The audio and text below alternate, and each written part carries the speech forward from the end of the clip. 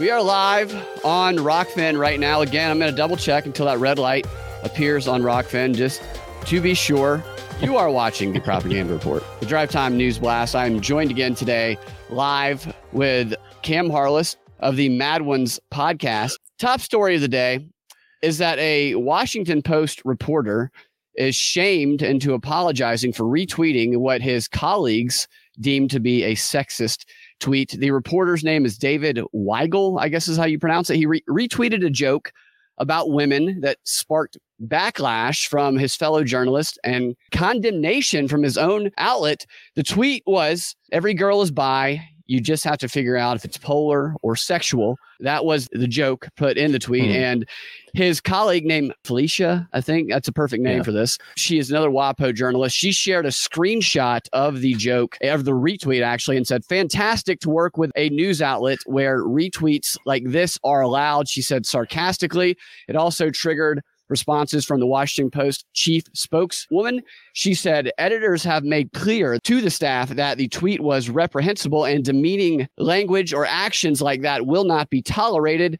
Weigel then quickly removed the tweet, acknowledging that it was a joke and that it was offensive. And he said, "I just removed a retweet of an offensive joke. I apologize and did not mean to cause any harm."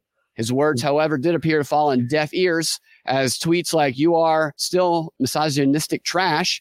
Can't believe that the Washington Post still employs someone with such deep-seated sexist beliefs," coming from writer and podcaster Amy Siskind. So you can't retweet any joke or anything like that, or you can't say something that is obviously lighthearted. And to talk about that with us today, we have the person who actually tweeted that original tweet. We have Cam here. That is your tweet that was shared by the Washington Post outlet that sparked all the backlash, got you lots of attention and retweets and likes on Twitter, I'm sure. So tell us about what your experience has been today. What a day it's been, because I tweeted that. I think it's been almost 2 days ago. I told you about the tweet right after we recorded yesterday. And I was like, wow, it's hit 2,000, likes. It's still going pretty well. And right now it's at like 8,000 likes. But this whole thing, this whole controversy, I think I've gained 700 followers in the last, 7 hours, maybe. And it's been so great. I've been called so many names. I've been made fun of for being bald. I've been I've been told if I was the only man alive, all women would be lesbians. It's been wonderful. Was that a tweet somebody sent at you, or was that a DM somebody sent? It was a tweet. Oh, it's been so great, man. Like I have had so much fun today, because I was just like, this is a funny tweet. It's lighthearted. It's not bad. And oh my God, these people, man, I can't believe it went as far as it did, and I can't believe that the Washington Post in their Slack channel and in their meetings had a meeting about my tweet. Yeah, and this guy's in trouble for this guy felt so pressured that he needed to retract the tweet, delete it, and make a official apology for that. I mean, that is so ridiculous and absurd that he felt compelled to do that. This is a guy who's been a journalist for a long time, who has a good number of followers on Twitter, pretty big social media presence, and is, by all accounts, respected by the Washington Post and people in that industry. Although I don't respect anything about the Washington Post.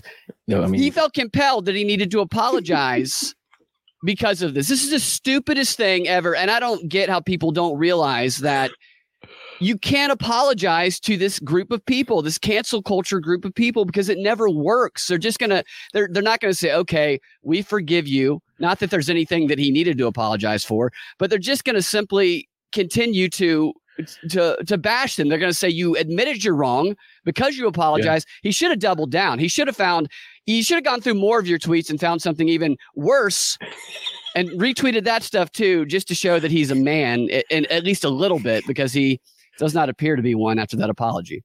Well, I did retweet one of my favorite recent tweets that also falls within the same objections, which was after the shooting in Buffalo, because everyone was talking about the manifesto. And I was like, there's gonna be a joke. There's gotta be a joke here, right? And so I tweeted, and I retweeted this today because I thought these people will like this if they like that. I wrote, "You don't see many wool manifestos, and that should show how much more work we need to do to smash the patriarchy." Has that one been retweeted by any journalists and any major publications that they've been forced to? Unfortunately not, but seriously, this has been so great. People call me an incel, and I'm like, I literally have 5 children. Yeah, you have like 20 children. For those of you who haven't seen the video versions of the live stream, there's oftentimes, or every now and then, there's like a child hanging off of Cam's shoulder during the middle of the live stream. So he's definitely not an incel, that's for sure. That's true. Any blue check marks sent you? Yeah, I know you got a couple retweets. I saw Shoe on Head, I believe, retweeted. Yeah, Shoe on Head retweeted it. What's his name? Count Dankula stood up for me. Is that the guy that makes the memes? He's the one that got in trouble because he had his girlfriend's pug. He taught it how to do the Nazi salute, and so he got like arrested in Scotland or whatever. That's right. There was Shoe, there was Count Dankula, of course these Washington Post idiots. But what was my favorite one? Because there was what's his name? Not Jesse. What's his name? Jesse Kelly retweeted me. Yeah, and took up. I think that's his name. It's Fox Stephen Red Steez is his thing. Stephen Miller might be his name. Like a lot. Like a lot. Well, I'm sure that was exciting for you to have everybody sharing that. I do wonder if you're going to be getting messages from any extremist groups wanting you to join them, or if perhaps somebody's alerted the FBI that a misogynistic extremist is podcasting in Florida and retweeting or tweeting things that are unacceptable. What was funny was right before I found that she had screenshotted my photo and had done this, someone had said something kind of rude to me on the original tweet, and I was like, okay, so this is starting to go in the white women have found it. This is starting to go in a way, and so I immediately went on any website that tells you where I work, and it's gone now. It's no longer there. You took yourself off the website? Yeah. I'm not going to let them connect me to how I make money right now. And they'll try to. They do try and cancel people like that. That's the thing about that. They talk about outing people. What's it called? Doxing people. They have literal groups of people that they've created, these digital hit squads. One of them is called Grab Your Wallet. Another one is Sleeping Giants, where these progressive activists, they have organized online around the idea that anybody who opposes the main narrative, their progressive narrative, they send this army of tweeters at them, and they get them to try and make these people lose their job, or they get them to lose their funding. And it's horrible what they do to people, because they don't just target people who are wealthy public figures. They target really anybody on Twitter who speaks in a way that they do not like. And they have a list that they keep, and they keep a list, and then they have what the person did.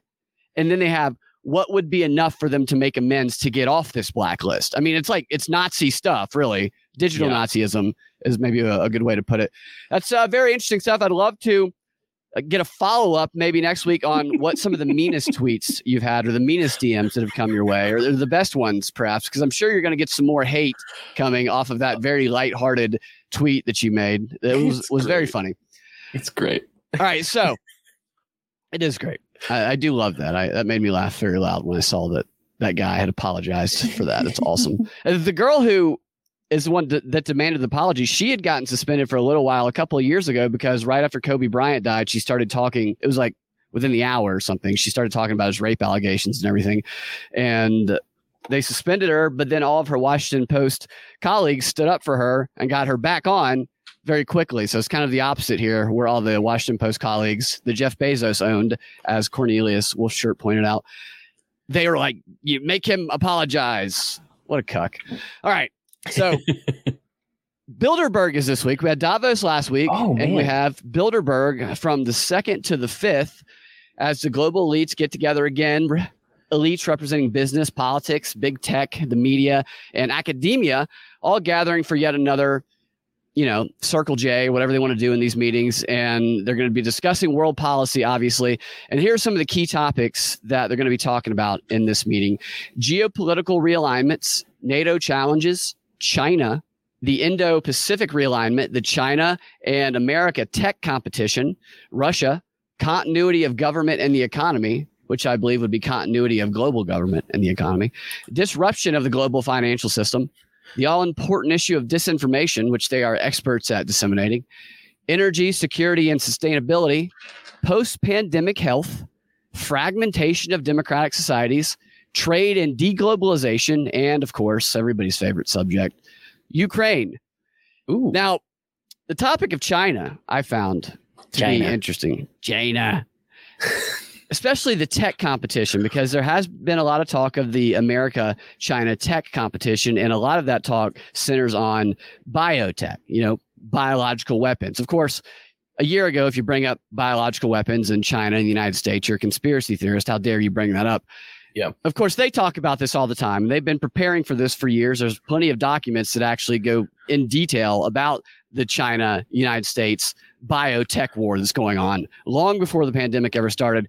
So I had some clips already from a Davos panel discussion on the China-United States tech race, as well as just China overall. And I think it's worth seeing what they had to say at Davos.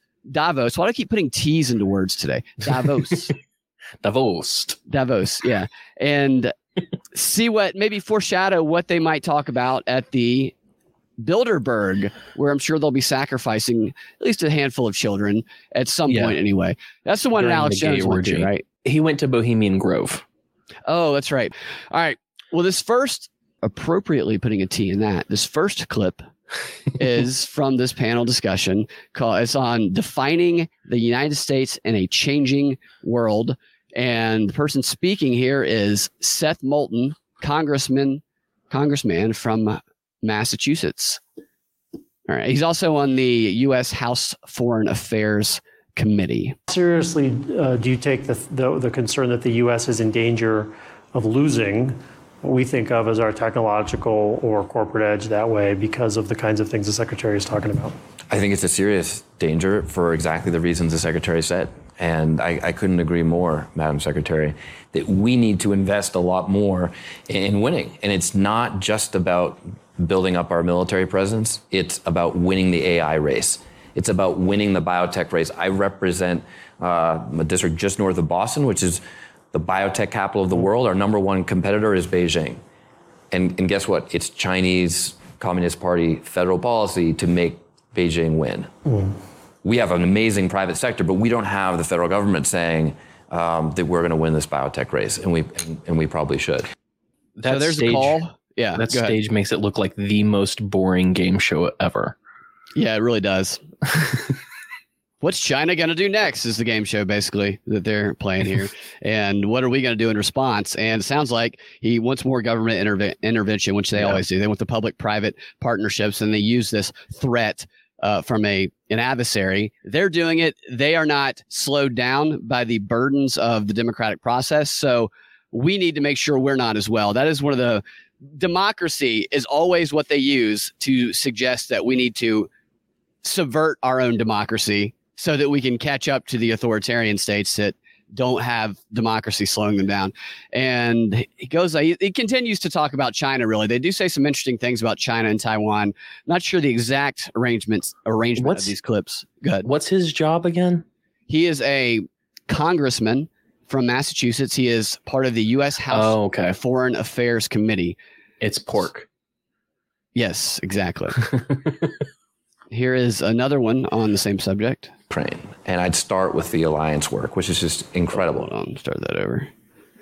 Okay, so he's talking about Ukraine and how everybody in this international community has cooperated to help them. And then he kind of transfers that idea to China, to doing that to China as well. We're doing a few things absolutely brilliantly in Ukraine. And I'd start with the alliance work, which is just incredible.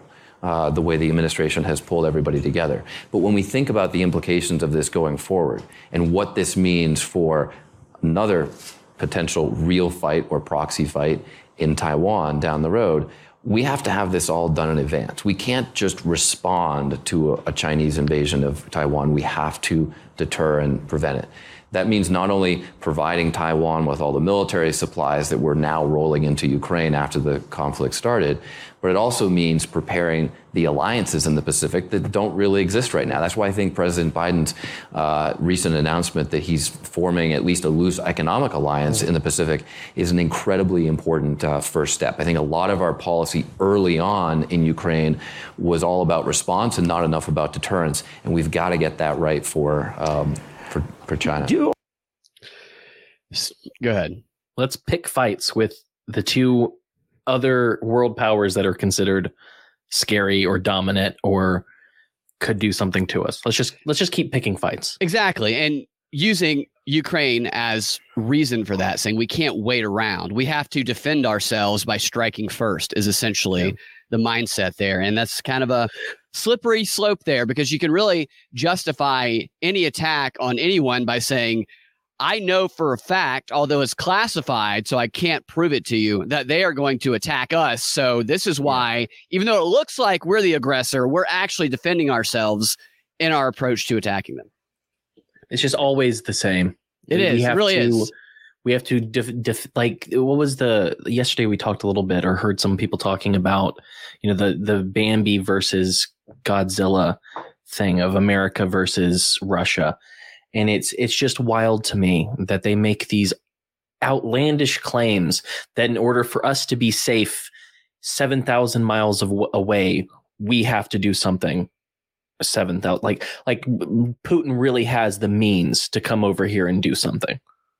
Oh, he definitely does. He'll kill all of us individually with his bare hands because he was former KGB. We did get a comment on that on the show after the show yesterday. Apparently there was a movie.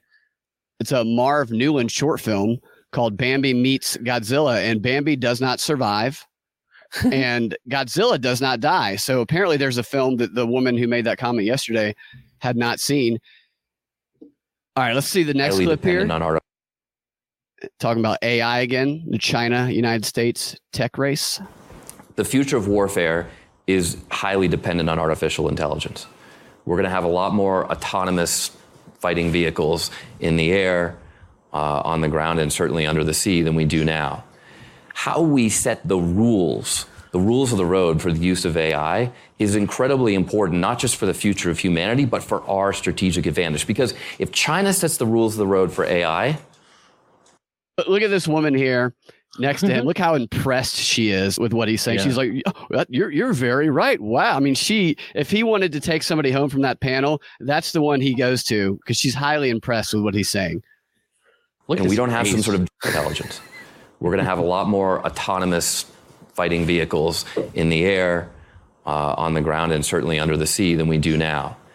How we set the rules of the road for the use of AI is incredibly important, not just for the future of humanity, but for our strategic advantage. Because if China sets the rules of the road for AI, and we don't have some sort of Geneva Convention like we did in response to the use of chemical weapons in World War I to deal with this new era of warfare, we're going to be at a big disadvantage, because China doesn't care about collateral damage. China doesn't care about killing civilians, but we do. And so if we adhere to our values, essentially our robots will be more constrained and we'll be more likely to lose that fight. So we have got to get ahead of this issue, and we're not doing enough of that today. So our robots will be more constrained compared to their robots who are child killers. We care about killing children, so therefore we preemptively strike so that we kill less children, I guess might be the philosophy there. I found the robot comment to be interesting, though, that our robots will be more restrained than theirs, that he took it there and he talked about autonomous vehicles in the air, on the land, in the sea.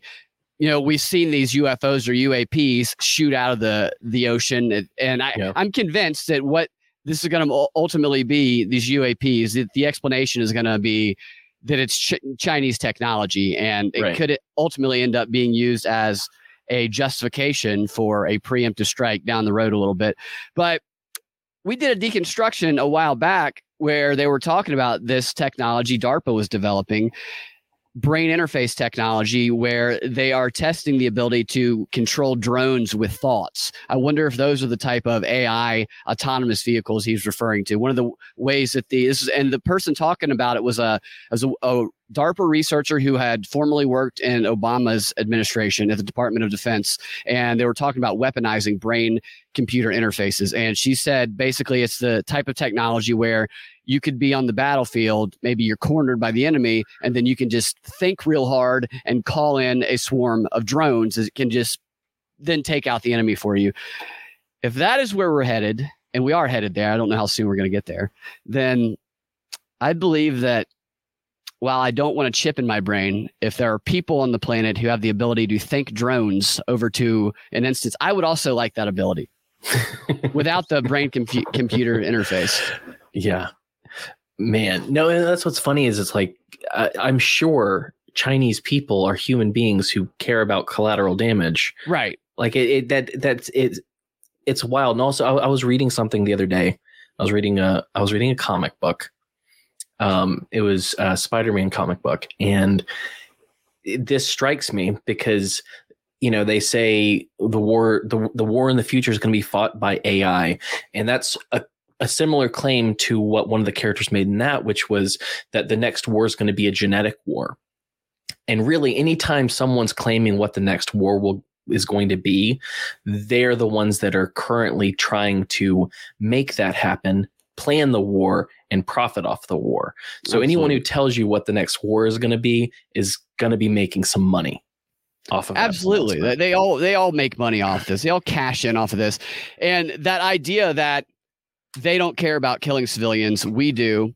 I don't know that I believe that, as we have a comment in here also saying they don't care about killing civilians either. They probably don't, but they're always going to take that moral position, just like I'm sure the Chinese and every other country also takes that moral position. They're all going to tell their people that. No, there's no country saying we like killing children. Right. They don't, so we have an advantage. It's just not.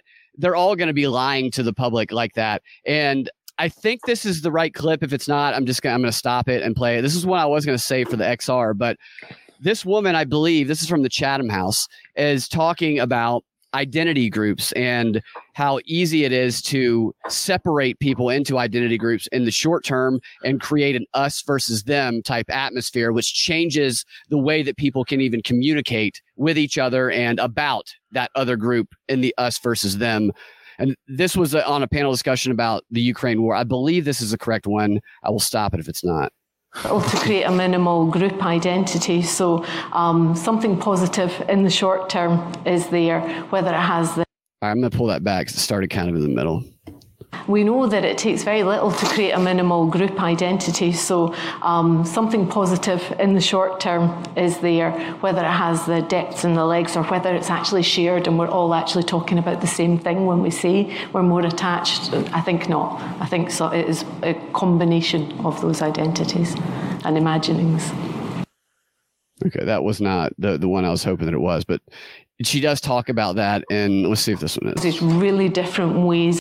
Anxiety causes really different ways of behaving. So when people are angry, they act and act in a positive and deliberate manner. In anxiety, they tend to be the much more frozen, and that's much more challenging if it's closer on your border. But we're also, I think, even at a distance, we're seeing the effects in a very real sense in practice and in identities. If you look at the Northern European countries that are having to really reconsider their whole self-perception of their own identities as neutral spaces. Today, in fact, in the Times, they ran a poll on Scotland's attitudes to NATO, and that's really profound and related to their internal identities in terms of what might happen in the next referendum. They very successfully kept that whole thorny NATO issue out of the first referendum, but now we've seen that's come right back up to the top of the fore to do with the Ukrainian crisis. So even at a distance, without an immediate threat, really digging into deeply intrinsic aspects of identity, internal politics, and what you can and can't keep on and off your agendas in a threat scenario. Okay, so that was not the one I was hoping for, but she's talking about the same subject there. I don't know what I did with that other one, but basically her job at that panel discussion was to talk about the different identity groups and the way they're manipulated by the perceptions and the way they can control and separate people by creating these short-term identities, like the identity of people that identify with NATO as a whole, right, while everybody underneath that identity umbrella is not actually the same and doesn't have the same beliefs. They can kind of hold that grouping together as long as they have this us versus them mentality, and the them is scary enough to keep this loose group of identities together under one umbrella. And the same thing is true with what this guy was talking about a moment ago. Well, they will kill children. We will not. So if you identify with not killing children, then you should be with us and you should support us attacking them preemptively to save the children. It's always about saving the children, and we should save children. It's just that so many of these tyrants lie about the fact of what they're doing on the premise of saving children, when really they're going in to just commit war acts to fill their own pockets, raise their own political power, and all the other stuff these globalists love to pursue in their world agenda. Do you have any thoughts? Cornelius here is right. The whole time I was looking at that woman talk, I was like, is this Coraline's mom? Like, is this the corpse bride that I'm watching speak? Like, this is not where do they find these people? I have no idea. I think they make them in a lab. I'm sure there's clones of that woman. You're right. She's not the most attractive that we've ever seen. Yeah. She looks like Rhyme of Reason painting. Rhyme of Reason says it's literally both. They point the finger at each other while they steal from the people watching them point fingers. You're exactly right, Rhyme of Reason. Well said. A couple more from this other dude talking about China. To your core question, though. To your core question, though, about globalization. I think globalization is alive and well, but it's becoming increasingly bifurcated between the democracies that we represent in the West and the autocracies that China and Russia represent. China and Russia have little in common culturally or economically, but they absolutely have two common enemies, the United States and democracy itself. And so just in the last few months, we're seeing this increasing move towards decoupling our economy from theirs, making sure we have our own resilient supply chains. And we're also seeing, we've been seeing with China's Belt and Road Initiative over the past decade, that them trying to build those key alliances, all the China-Africa partnerships and whatnot, they're trying to, construct their own set of global alliances that are separate from our own. Mm. So that presents a whole, new set of challenges for globalization, and it's incredibly important that we win this race because it's not just about us versus China. It's about ultimately whether democracy prevails over autocracy. Same old story. Different generation fighting for the sake of democracy against dictatorship, authoritarianism. China, Russia, they hate our way of life, so they want to eliminate it. And even though they don't have any similarities really outside of that, they're willing to unify together perhaps to just take out the scourge of democracy around the world, which is what we're fighting for, which is total BS, which that is absolutely not what we're fighting for. When you hear they call everything democracy, they manipulate language. Yeah. Everything to them is democracy. Doesn't matter what it actually is. They will brand it as democracy. They will brand it as morally correct, and they will pursue their globalist collective agenda underneath that guise of democracy. Have you ever seen the movie Thank You for Smoking? I don't think so. I've heard of it. What's it about? It's good. It's a good movie. I need to watch it again sometime soon. But Aaron Eckhart is the lead, and he's a tobacco executive. So the whole movie is him talking about how he can sell cigarettes, and him being a ultimate in the PR game. The guy that was speaking reminds me of the character from Thank You for Smoking. And if anyone hasn't seen that, watch it. That one's like incredible. That's what these people are. They're the character from Thank You for Smoking. They're certainly characters. Cornelius Wolfshirt says that he's talking about consciously uncoupling. Isn't that what people do when they divorce now? Is they consciously uncouple? So we're divorcing ourselves from China and from Russia. And I think that this is indicating where things are going. I don't like to predict doom and gloom, and I don't think it is doom and gloom, but there will be some sort of we're already at war. We're at information war. We're at cyber war. We're at wars in ways that were not fought in the past, and it's going to continue. You look back on history, and it can seem like things are so clear cut and obvious when things began and when things end and what they looked like. The reality is we don't know really when they began, what they looked like. We only know what the stories were told about them tells us of it, and hindsight seems to make everything a lot more clear. Anyway, we are in the process of this global war that between quote democracy and Russia and China essentially, and we're seeing the different allies and enemies. We're seeing them kind of break out. Like they talked about India at one point saying we need to decide if we're going to let India remain neutral or not, and then the answer was no, we're not. And they're trying to force people to not be neutral. Neutrality is the enemy. Neutrality is siding with Russia. It's siding with China, and they're trying to push the world into this split so that they can do whatever it is they're going to do next. Now, I don't think it's going to be like World War I or II at all. I think it's going to be mostly just mind control, brainwashing type stuff, which we're seeing hardcore. In your story today, the fact that guy apologized for retweeting your tweet, which was obviously a joke, was like you were seriously saying that. Like you truly believed what you said. Maybe you do. Yeah. I don't know. But that's part of the war, like the war on the culture that he felt compelled because he read that and like any normal human, he chuckled. Yeah. Okay. Let me. Did you read his apology? I don't know. I don't know if I read his full apology. Yeah. Let's see. Is that name Wiener? Yeah, it's David Weigel, I think, from the Washington Post. Is that Ghislaine Maxwell with no adrenochrome, the woman speaking a few moments ago? It could very well be. It might be what she looks like afterwards. They just drained her and put her on a Chatham House panel discussion where she fits right in. Did you find that? No, but he was like, oh, I chuckled and thought it was funny, but then I realized it was offensive, so I unretweeted it. So he had to check his natural reaction to that, tell himself it was wrong. So he's indulging in self-hate, saying it's wrong that I did that. I hate myself and I must apologize like a good ally would do. See, that's part of the war that we're in. That is this war. Because if you create a culture like that, I think you even brought it up a few weeks back about how China is using TikTok to pump in videos that are kind of making men more effeminate or highlighting the problems of in America while they're pumping visuals and information to their children that would make them not do those things. That would make the boys be more manly and take care of themselves and stuff like that. This is what he said. I chuckled at the tweet, retweeted it, then thought, not that funny. So I unretweeted it. Oh, that was it. So he changed his mind. Yeah, right. Yeah. I'm sure anybody believes that. Everybody knows that he's just cucked out by just kowtowing to the Washington Post and that chick who the hashtag #MeToo chick, basically. It's just unbelievable. That guy should be ashamed of himself. He should absolutely be ashamed of himself. And he should go.